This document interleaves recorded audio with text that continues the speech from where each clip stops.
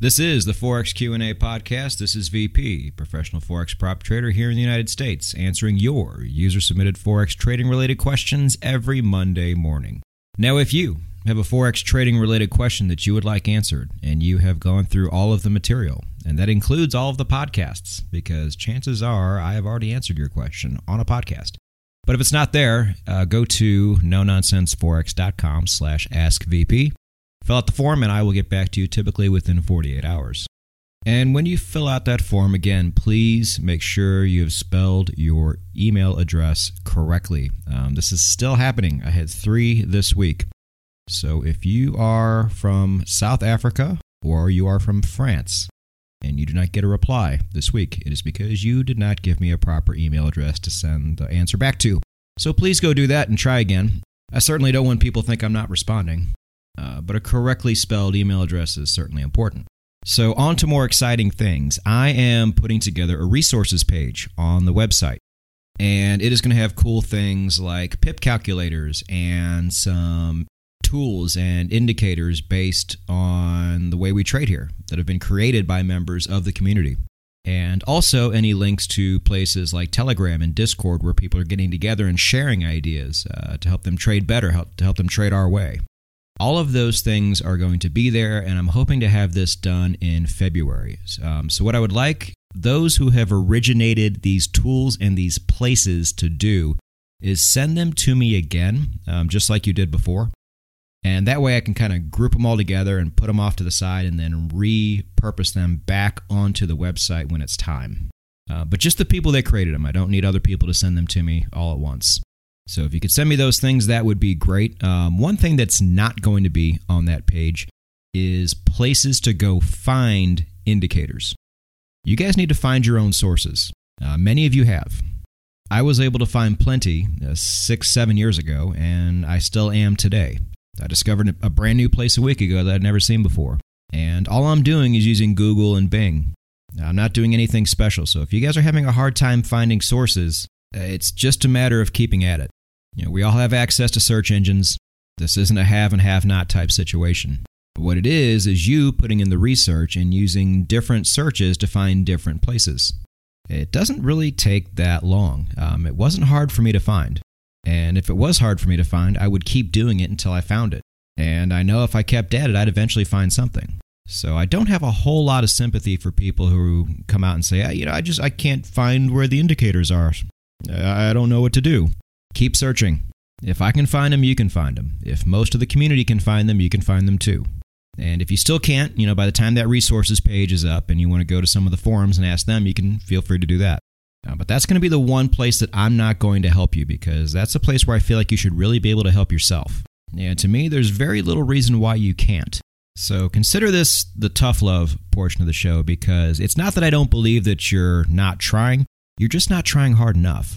And I'm not going to hand over all the sources that I discovered directly to you just because you couldn't find them on your first try.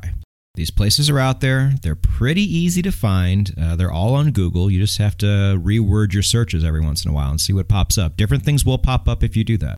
Now, if you're one of these people who can't find indicators, don't feel bad. At least I know you're trying. There's plenty of people out there who are not trying at all. And they're not even shy about it. I'll get people go to Ask VP and they'll ask questions like, I've tried everything. I just can't get anywhere. Please help me. Like, no bullshit. I get that question at least once a week. And that's a question I don't even want to answer. On the scale of helplessness, that's like a 10. And they honestly think I'm going to sit there and hold their hand and walk them through Forex trading. When in all reality, I'm so disgusted by the question that I don't even want to answer it. But typically, I'll just direct them to the beginner's video and see what they do. But through the videos and through the blog, I've tried to make this entire process as easy as I possibly can for you. And if it's still not easy enough for you, well, then I don't know what to tell you. I've done all I could. It is the Forex Q&A podcast, and I'm going to make things even easier for you. This week's question is from Maciej, M-A-C-I-E-J. Hope I'm saying that right. From Berlin, Germany. And his question is a bit longer as well. Let me go ahead and pull it up. And Maciej asks, would you have some tips for me on pre-filtering the indicators, like some criteria that would help me to disqualify a lot of the indicators in the early stages so I don't waste too much time testing indicators that have no chance of working? So I didn't really know how to paraphrase this question, but pretty much what he's asking is when you first start looking at these indicators for the first time, is there any way you can just look at it initially and say, you know what, this has no chance of working? And this is a great question because you absolutely can.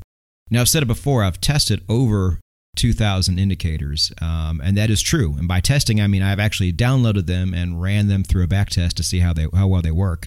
But I have actually probably seen over 5,000. But I'm able to disqualify a lot of them right away. And this is great because it's going to eliminate a lot of wasted time that I'm going to spend on indicators that I knew were doomed from the start. And I have a feeling that this podcast is really going to help a lot of you test these as well, because if you can just look at an indicator right away and say, you know what, this might work, but the chances are so low it's not even worth my time testing it, then you can really rattle through a lot of these in a very short amount of time, and the process is going to seem a lot less daunting. So I'm going to go over 5 pieces of criteria that if for some reason the indicator falls under one of these 5, you can disregard it right away. And I'm going to do my best to show examples of these on the blog, just in case you need a visual as to what I'm talking about. But I think a lot of you have ran into these already, and you're going to know exactly what I'm talking about.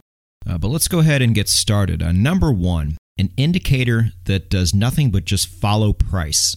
So if you were to pull up an oscillator like this and put it under any chart, and let's say you were able to grab it and put it on top of the chart, and it would just follow price as if you were taking your finger and just tracing price with your own finger, that's not going to help you at all.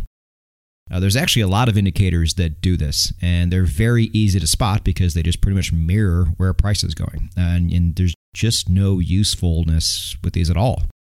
The whole point of using a really great indicator is to have it show you something that you can't already see. And if it's just following price, well, you can already see that. So you can pretty much throw those out right away, and you're going to run into these quite a bit, and so it'll be really easy for you to just toss it aside.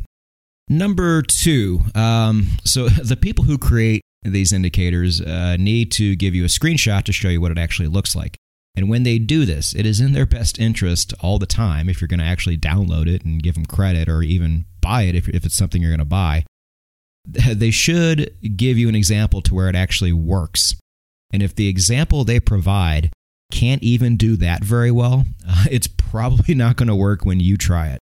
Now again, most of these programmers are not traders, but you are traders, and you know what you're looking for, especially by now. And if you can just eyeball it and say, man, even in the example they provided, this thing works terribly, you can pretty safely skip it. Now, of course, it might just be a matter of getting it and tweaking it and using it and testing it, but the odds are very low. And with over 10,000 indicators out there on the internet, you can't really afford to test all of them the same way. It just takes up too much time and energy. So when you get a chance like this to skip one, because even in the example provided it sucks, jump on the opportunity to skip it. Number 3, if an indicator is giving you too many signals. So I get the question quite a bit is, should I go quality or quantity when it comes to a confirmation indicator? Do I want to give one that gives me a lot of signals or just a few? And my answer is it really doesn't matter. What matters is the ROI at the end of the day. Some indicators are just going to give you more signals than others are. But at the end of the year, how many pips is it giving you? That's what you want to know. So it's not a matter of that. What I mean by this is indicators that give you a buy signal and then a sell signal way too quickly after each other, because those are typically losses for us because we're trend traders. Now, I understand it might just be a matter of smoothing things out, and feel free to try that, but just understand, in my experience, if the default mechanics of this indicator are already giving you a ton of conflicting signals like that, it's probably best to let it go. I have a really good example I'm going to show you on the blog on this, and you can better see what I mean. Number 4, any indicator that goes on your chart and shows support and resistance. So support and resistance is just not something we do here. Even if it's dynamic support and resistance, meaning that it moves, it doesn't just stay in one place. It's still not very useful to the way we trade here. You're trying to predict overbought, oversold areas, which is, again, something we don't do. Or you're trying to predict places in advance where price is going to break out. And you don't have that advanced knowledge. And these types of indicators don't either. So if you see these type of indicators pop up, you can feel free to push them aside. And now this is all assuming you want to trade the no-nonsense Forex way. You may not. So some of these might have some value to you, but if you're strictly trying to trade our way, they just don't. So you can easily push those aside as well. And then criteria number 5, this might be a bit controversial, but anything that you cannot modify, I'm generally not a big fan of. Every once in a while, you're going to get things that work really great on the default settings, like the ATR, for example. The ATR 14, I can't think of anything better than that. But we spoke about this in the Heikinashi video, too. You can't do anything to that indicator, which means the creators that put that forward said this is the absolute best version of this indicator. And there's no way to actually know that. I mean, how the hell will these people know? 99 times out of 100, an indicator that actually gives me the chance to improve it is going to be way better than an indicator that doesn't. And an indicator that just has the hubris to say, hey, this is the best you're ever going to get out of me, and love it or leave it. Well, if those are my choices, I'm going to leave it. So those are 5 different ways you can just rifle through some of these indicators that you see. I hope this is going to save you a lot of time. And if I think of any more, I will add it to the blog. But the blog will also have pictures of some of these examples as well. But shoot, now that you know these things, go out there and get to work. This whole process should have just become a lot easier for many of you. And believe me, it's worth any time and effort you put into it. Just ask the hundreds of traders that have already had their fortunes completely reversed just by the information on this podcast and on the YouTube channel. I have people in a very short time that are absolutely killing it. And the trading video for this Thursday is going to be especially designed for those people. A little bit of foreshadowing, but I don't think I'm giving too much away.